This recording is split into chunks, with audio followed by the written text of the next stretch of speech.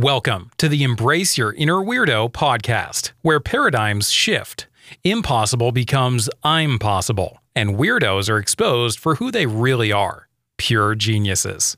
With your host, who walked from Chicago to LA just because he could, the one and only Mr. Weirdo, aka Rashid Huda.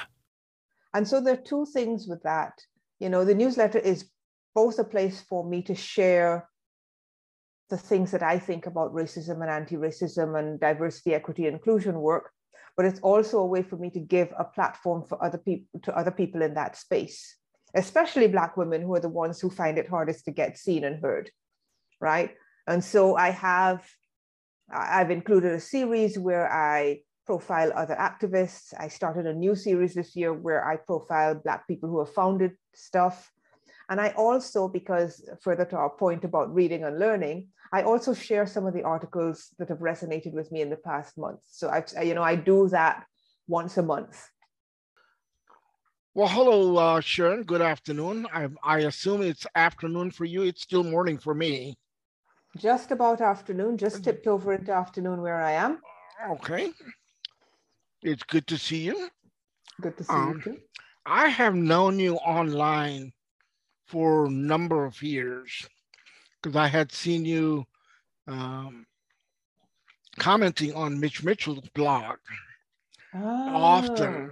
And so I knew who you were before we made direct contact through Medium and through Holly. Both Mitchell and Holly have been guests on this podcast. I think Mitchell was number 13 and Holly number 25, if memory serves me correct. As you can see, I don't take notes. Okay. So I have known you for a long time, and I was always impressed with your thought out comments rather than just reacting like most people do when they write the comment. Your comments showed that you actually read the article and you're responding to the intent of the writer rather than the clickbait headlines or what might be. Yeah, I try to leave the kind of comments that I would like to get. Yes, and that's how it should be. Well, for the benefit of the audience who don't know you at all, give us a 2 to 3 minute synopsis on who Sharon Hurley Hall is. Ooh, okay. So who Sharon Hurley Hall is ever evolving. So when you would first have come across me, Rashid, I was in what I like to think of as sort of phase 2 of my evolution career-wise. So phase 1 was I worked as a journalist, mostly trade journalism, mostly in the UK. And then at the tail end of that, I taught journalism at Coventry University for 5 years. Then around 2005, that would be, I went freelance and started blogging, which is where I met Mitch Allen and Mitch Mitchell and Holly, all in that period. And isn't it just so wonderful to have people that you've known for so long in your circle, right? Right. And so I freelanced, and over the years, it was one of these domino things. Like I started writing about what I knew, which was writing and journalism. Then as I learned things about blogging, I started writing about blogging. That actually led to me getting jobs as a professional blogger. And I said, hey, wait, you can get paid to do this? Okay, then I'm in. I'm in, right? And so I started writing about that. And, I did all kinds of things. Like I did reviews of new web tools when they were coming out. I reviewed things like Dropbox and things like that when they launched, right? Yeah, I've been around a long time in internet years. And then that led to me over time starting to write about social media. And that led to me writing about digital marketing, which is probably what I was writing about when you and I first actually made contact, as opposed to when you've got to know me. And so I spent a number of years writing about that. And now I'm in what is in phase 3, which is I'm writing more about diversity, equity, inclusion, anti-racism, and all that kind of thing. So that's a more recent pivot. I don't know what else there is to say about me. Oh, I run an anti-racism newsletter. That's the other thing that I do, but that's all part of this new iteration. Okay. So I'm going to take you back in your evolution beyond your career. Okay. Tell us about the life before you came into the world, because that's where we form, your formative years. Okay, so part of what makes me the person that I am is that I'm a perennial outsider. Okay, so I was born in England. When I was very young, my parents, who are my mother's Trinidadian, my father's Barbadian, decided to return to the Caribbean. And so then we moved to Jamaica, which is where my sister was born. And then we moved to Trinidad, where I did primary school. And then we came to Barbados, which is where I did secondary school, and I did my BA. And so I'm shaped by that multicultural approach. I'm shaped by growing up in a household where being smart was seen as a good thing, reading was seen as a good thing, learning was seen as a good thing, and traveling and getting to know the world were seen as good things. And our house, even before I learned to speak other languages, there'd be people coming through that my parents had picked up on their travels, and you'd come and visit. And so, one day you'd be hearing people speaking Spanish in the house, or you'd be hearing them speaking French in the house. And, they'd be having discussions on all kinds of things. So there was all of that sort of going on that I was absorbing without knowing it, if you know what I mean. Mm-hmm. So all of that kind of helps to make me the person that I am. It's very interesting. It's very interesting growing up in the Caribbean, because you grow up in societies that are Black majority societies, global majority run societies, but yet you have that history of enslavement, which means that a lot of the financial and economic power remains in the hands of the descendants of white slave owners, right? And so that sets up an interesting societal dynamic. And so you still have racism and colorism in those societies. And then, but the other thing that really shaped me was going to France for a year, living there for a year, and really experiencing racism, right? And at the end of that time, I kind of had to decide, okay, what kind of person do you want to be? Because I can see why people get annoyed and decide that they hate everybody. I can see why people would feel that way after those experiences, but that wasn't the way that I wanted to live. And so this is not to say I don't get annoyed and upset and angry. It's just that I don't want to discriminate against other people, having experienced it myself. Right. So why do people do that? Sometimes I think people react because they've been hurt in other situations, and it's kind of preemptive.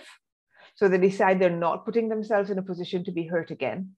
And so they're not going to go into certain circles. They're not going to deal with certain people. They're not going to expect certain things of certain people. And so, yeah, honestly, it's hard for me to be, even though that's not the way my own approach, I can understand, people don't necessarily subject, if you have been abused, because racism is kind of like a form of abuse. You don't willingly subject yourself to more of that abuse.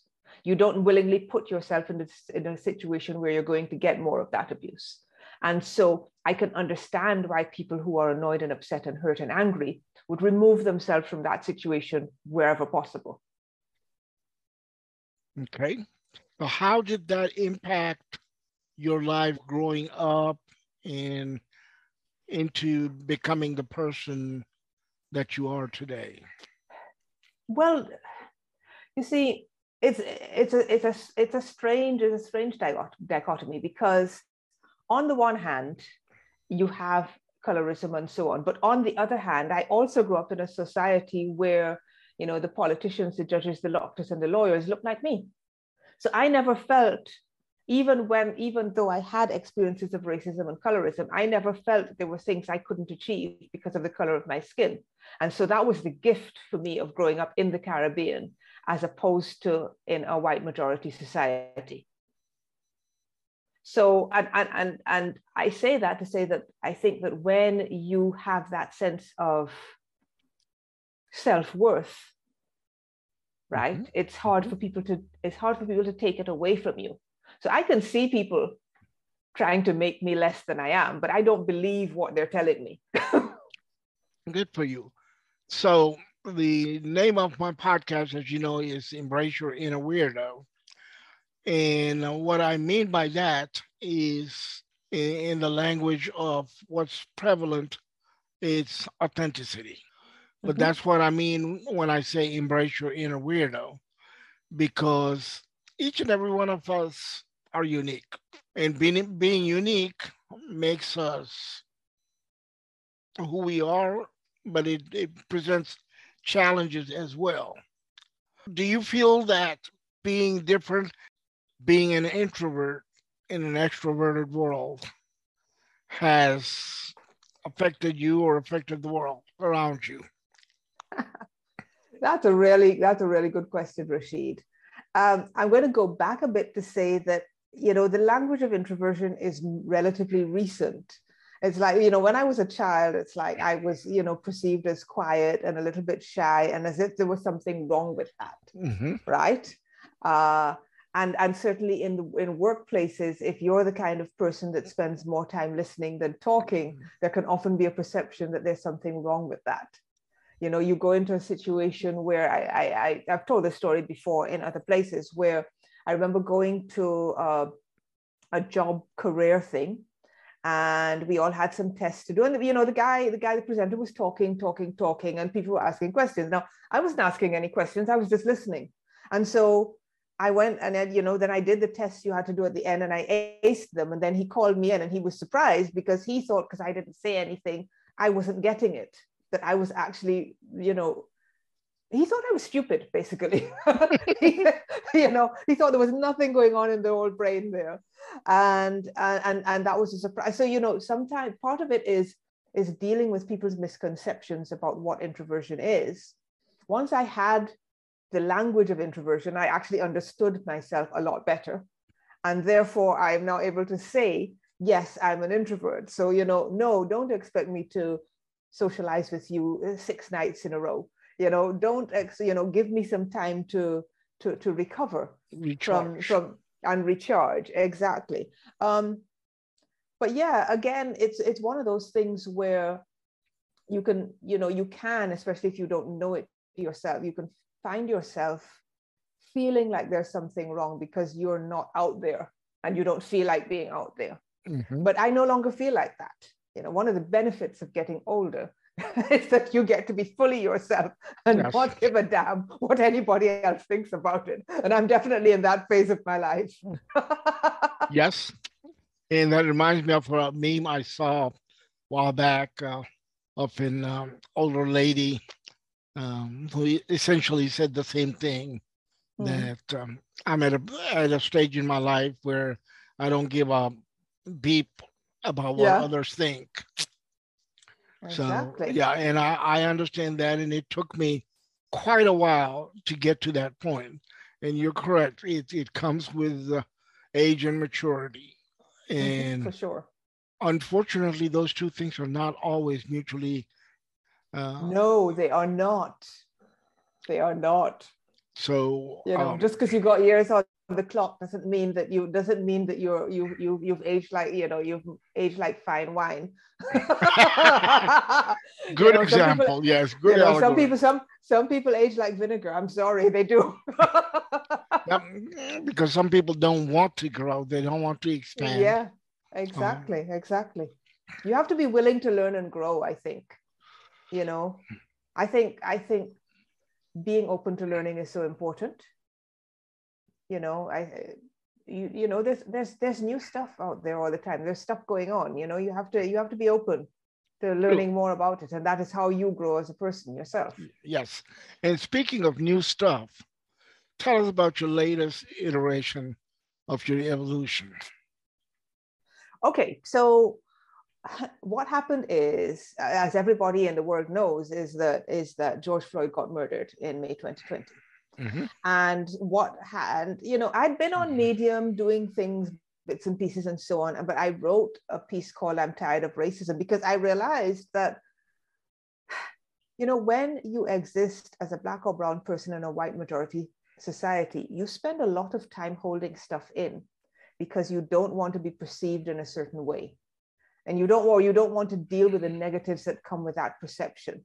Mm-hmm. And so it was a really heartfelt thing, and people responded to it. And once I started writing, I realized that I had more to say.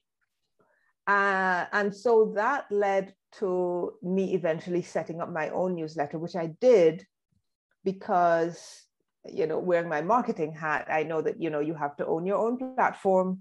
You have to put yourself in the best position so that other people can't censor you, et cetera, et cetera, et cetera. So if you're only doing your stuff on somebody else's platform, the day they decide they don't want you anymore, they can just kill your whole thing. Right. And so that, I was never going to do that long term.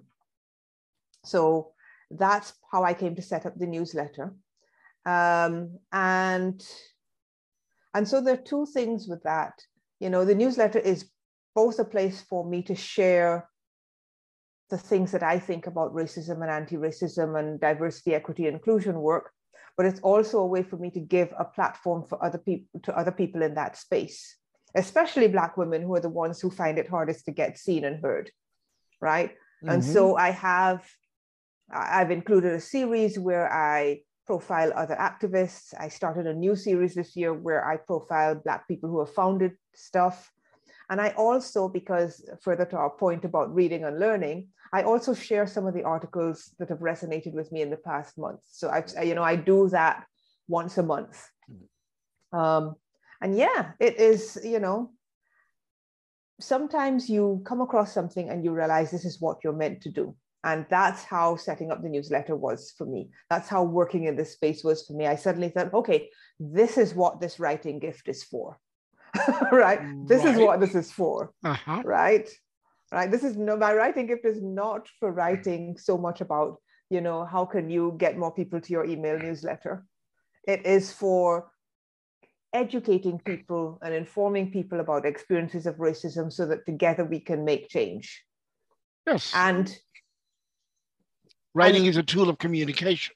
Writing is a tool of communication, and reading is an excellent way to learn and grow, and I figure, if I change one mind, that's already an improvement, right? I am not expecting that my newsletter is going to dismantle 4 centuries of racism all by itself, but I am expecting that the people who read and subscribe and support the work are going to be using it as a tool to make change in their circles so that, there's a ripple effect. And, I can see you coming back 100 years henceforth into this world in a different life and read stuff and just say, I remember when I wrote that. Exactly. And the world is different because it made a difference in the world and, Exactly. I think, we all have personal responsibility to do what we can to make the world better and to use the gifts that we have to do that. Absolutely. And speaking of gifts, other than writing, what other gifts do you have? Ooh, well, that is a good question. Because I think of writing as the main one, but the other gifts that I have are related to it. Just a general facility with words and language is something that I love. How many languages do you speak? Well, I used to speak sort of 3.5 languages. 3.5, depending on how you. Yeah. So I studied French and Spanish at university, and I was at one time fluent in both. I'm now rusty in both, but a couple of weeks in the country and I'd be fine, right? I speak some basic German, and I can understand, though I don't speak it, some Italian if it's spoken slowly because it's so similar to the others. Mm-hmm. I know some swear words in Portuguese. Those are the first things you learn, right? Yeah, and then obviously I speak the Creole languages, the dialects of the Caribbean to some extent. I don't speak them daily, but there's Bajan and Trini dialect because of my parents, so Okay. I understand them, and some Jamaican as well. Wow, that's a lot. And I thought I was doing good with basic understanding of about 5 languages, but You are. Yeah. I rarely say 3.5. I say 3.5. German is the half. right. So yeah, I am 2 and several halves. Yeah. It's good to speak different languages, When was the first time you realized that you were different? Well, that also is a very good question. I would have to say that the very first time was when somebody called me the N-word in Trinidad. And I was about 7. And until then, I had never thought about the fact that I was different. And, it was hurtful at the time, but then I have to, I was 7. So, after the situation had been dealt with, I didn't think about it again very much. And then when I was 12 and I moved to Barbados, then you're very aware because, I had a different accent. I had lived in a different place. I didn't know necessarily what was going on in society. So, I was definitely a bit of an outsider then as well. So, yeah, that's pretty much how my whole life has gone, really. So when did you finally come to embrace your inner weirdo? Ooh, that is an ongoing journey, I would say. Sometimes, I will say, oh, yes, I'm an introvert, I'm a perennial outsider, I'm this, I'm that, and 95% of the time, I'm totally okay with that. And, 5% of the time, I think, well, I wonder what it would have been like if it had been different, But honestly, I'm pretty happy with the person I am now and what I'm doing and where I am in my life. So, yeah, I think also that there are layers of embracing yourself. We were talking about getting to the point when you're not worried about what other people think and you start just doing what makes most sense to you. And I mean, that process started for me 20 something years ago, but I don't think it was completed when I started. I started with one thing. I started with putting myself first in one area. I started with saying no to a few things that didn't suit me. And over the years, I've gone more and more down that path of, how do I shape my life and my circumstances so that they suit me? Correct. How do I shape them so that I am happy and contented? How do I shape them so that I am making use of the gifts that I have and making change in the world, positive change in the world? So there are levels, I think, and layers to that. And that's something I call freedom lifestyle, where you decide what's important to you and you build and you create and design your life to suit what works for you and what your needs and desires are. Exactly. What would you, well, let me stop for a second. You said 20 years ago, you started making this shift. Yeah. Was there a particular instant that was instrumental?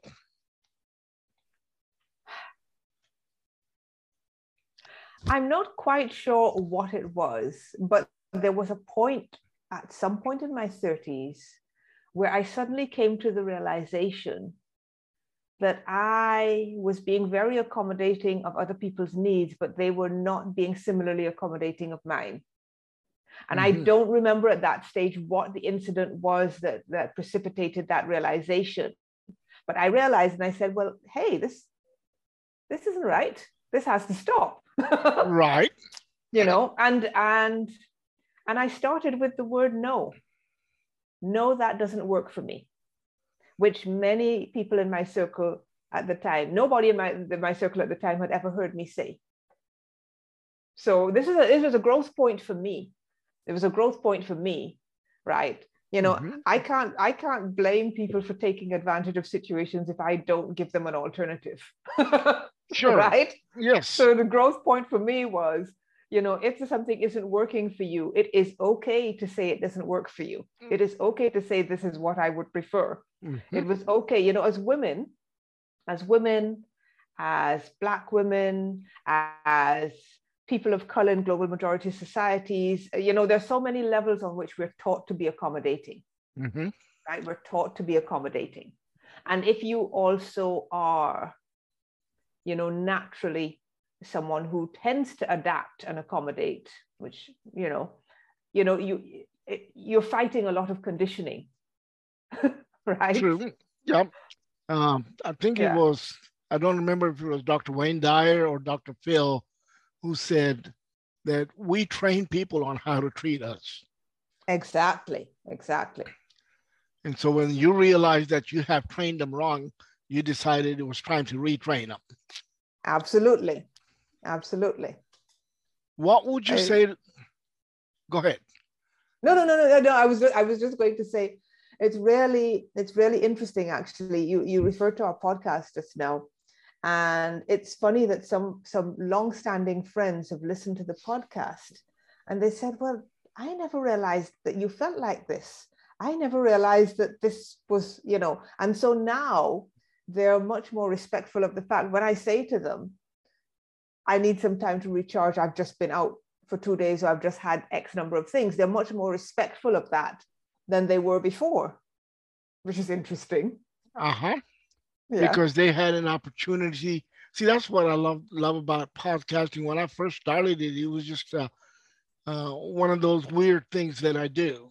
And I would get to a phase and I would say, I want to do something different, like walking from Chicago to LA. And I've done things like that all my life. And that's how this podcast started out, as doing something. Yeah. And it was more of a rebel in me, one who wanted to draw attention to other rebels, so to speak.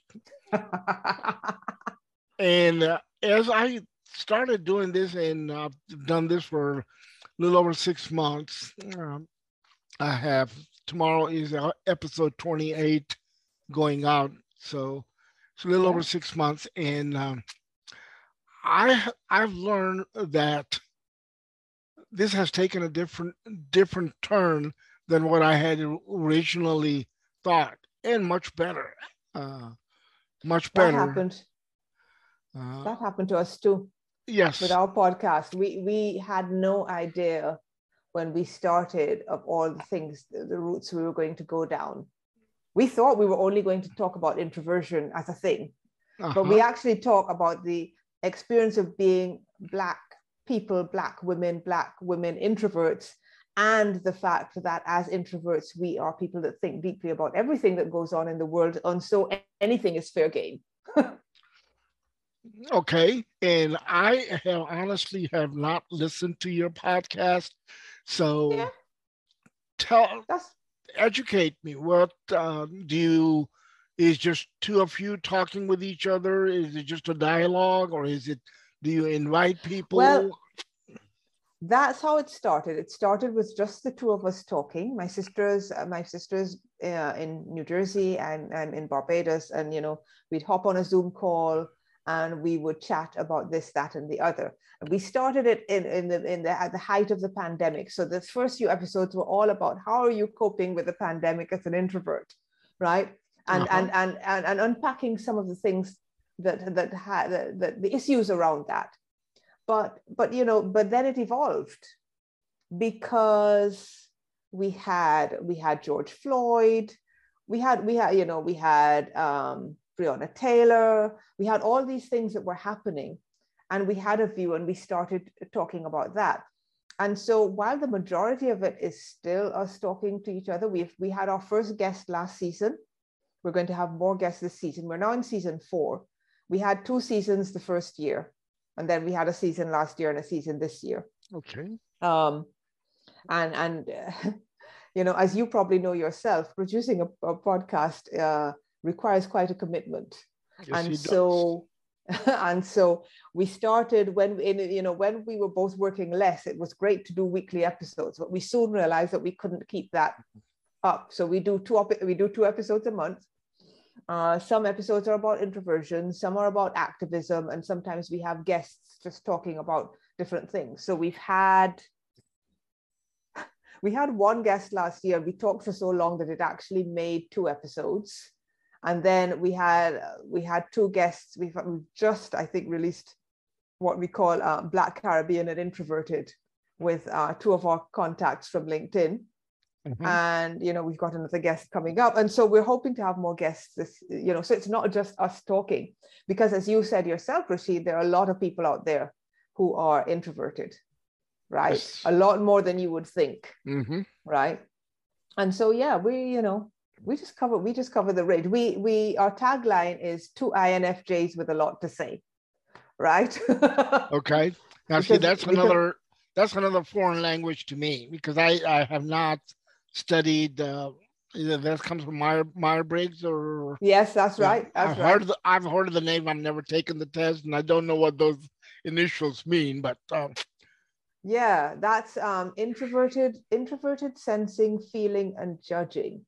So basically, it's another confirmation that we're introverted, really. Right. Okay. And you know, I have to say that whatever personality test I take, I come out introverted. You know, the only question is, am I coming out, you know, 60% introverted, 75% introverted, or 95% introverted, as I did on one test? It's only a question of degree. Degrees, okay. It's only a question of degree. It's like, you know, I'm definitely, you know, I think, I feel, I think, I plan, you know, I have all those things that, you know, all those things that introverts are well known for. That's part of my makeup for sure. Okay, that sounds okay. I can relate to that. Mm-hmm. I can relate to that. Before I interrupted you with that thing about the initials from the Myers-Briggs, what were you saying? That's a very good question. What was I saying? you said your tagline. That's what you were talking about. Oh yes, 2 INFJs with a lot to say. You know, that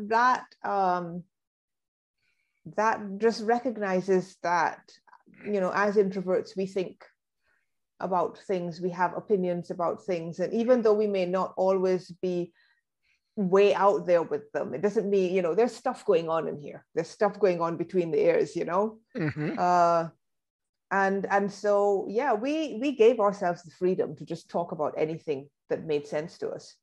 So, you know, we had one episode where we talked about Downton Abbey and Bridgerton, and, you know, and then we had another episode where we talked about how difficult it is to be an activist. Mm-hmm. And then we have an episode where we talk about the difference between introversion and shyness. So, you know, we've covered the range. We're at, I think we've done 60 something episodes now.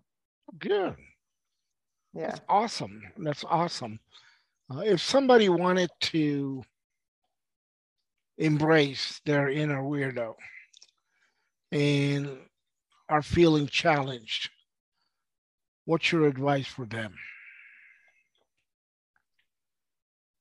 I think that self-love has to start at home. You know, you need, in a sense, embracing your inner weirdo is about accepting and cherishing the things that make you you. And sometimes it's hard to fight that conditioning because the world out there may not appreciate them, may not appear to appreciate them as much. But, you know, I've learned that there are always people out there that appreciate them. So sometimes it's about finding where those people hang out. right? We're the people that appreciate the you that you really are, that where you can be yourself. So that's one thing that you can do. And, you know, start with something that you like about yourself and then build on that, right? Until you love everything, right? And loving everything does not mean that there's not stuff you want to work on to develop yourself. It means treating yourself with the same love and acceptance that you would treat other people with. True. Very, very good. Very sage advice. Thank you. You're welcome. For people who want to know and learn more about you, learn from your wisdom, send you some money, where would they find you? Okay, so you can connect with me on my website, sharonhh.com, on my newsletter website, antiracismnewsletter.com. If you want to send me money, I have a Ko-fi account, I have a PayPal account, or you could just take a subscription to my newsletter, paid subscription, because people do pay to support the work, which is wonderful. Yes, I'm one of your subscribers, probably the most basic one, but I subscribed to you when I first started because I wanted to support what you were doing. And you're doing an awesome job. Thank you, Rashid. I don't read as much as I would like because there's so much to do in life that you can't do everything that you want. And then we all have different lanes in which we travel, and sometimes they don't always cross each other. They run parallel, so we don't really meet, but we're going in the same direction, right next to each other. Absolutely. People have to, use the tools that they can use to achieve the change they need to achieve, right? Yes. And that's what life is all about, accepting who you are and making the adjustments that you need. If you're not getting the results that you want, then do something different. Absolutely. You can't do the same thing all the time and expect different results. That's right. That's insanity. I think according to Einstein, according to the myth. Yes. I don't know if Einstein actually said that or not. He said to have said it, but who knows? Who knows? But either way, it's a quite sensible advice. Yes. Einstein and Abraham Lincoln are probably the two most misquoted people in the world. Or overquoted people in the world. Whether they said it or not, they said it. And I saw a meme that had a picture of Lincoln, and it said something like, trust me, I read it on the internet. Oh, yes, I've seen that. Oh, brilliant. Hey, Sharon, thank you so much for taking out your time and meeting with us and helping us see the world from your point of view. And I thank you from the bottom of my heart, and thank you for embracing your inner weirdo. Thank you, Rashid. It's a pleasure. It's a pleasure. I love the title of your podcast, I have to say. And I love that it's all about authenticity. Thank you for listening to the Embrace Your Inner Weirdo podcast, where we debunk the myth that weirdo is a 4-letter word. Remember to subscribe, rate, and review. Share it with a friend, and leave a tip if you like the show.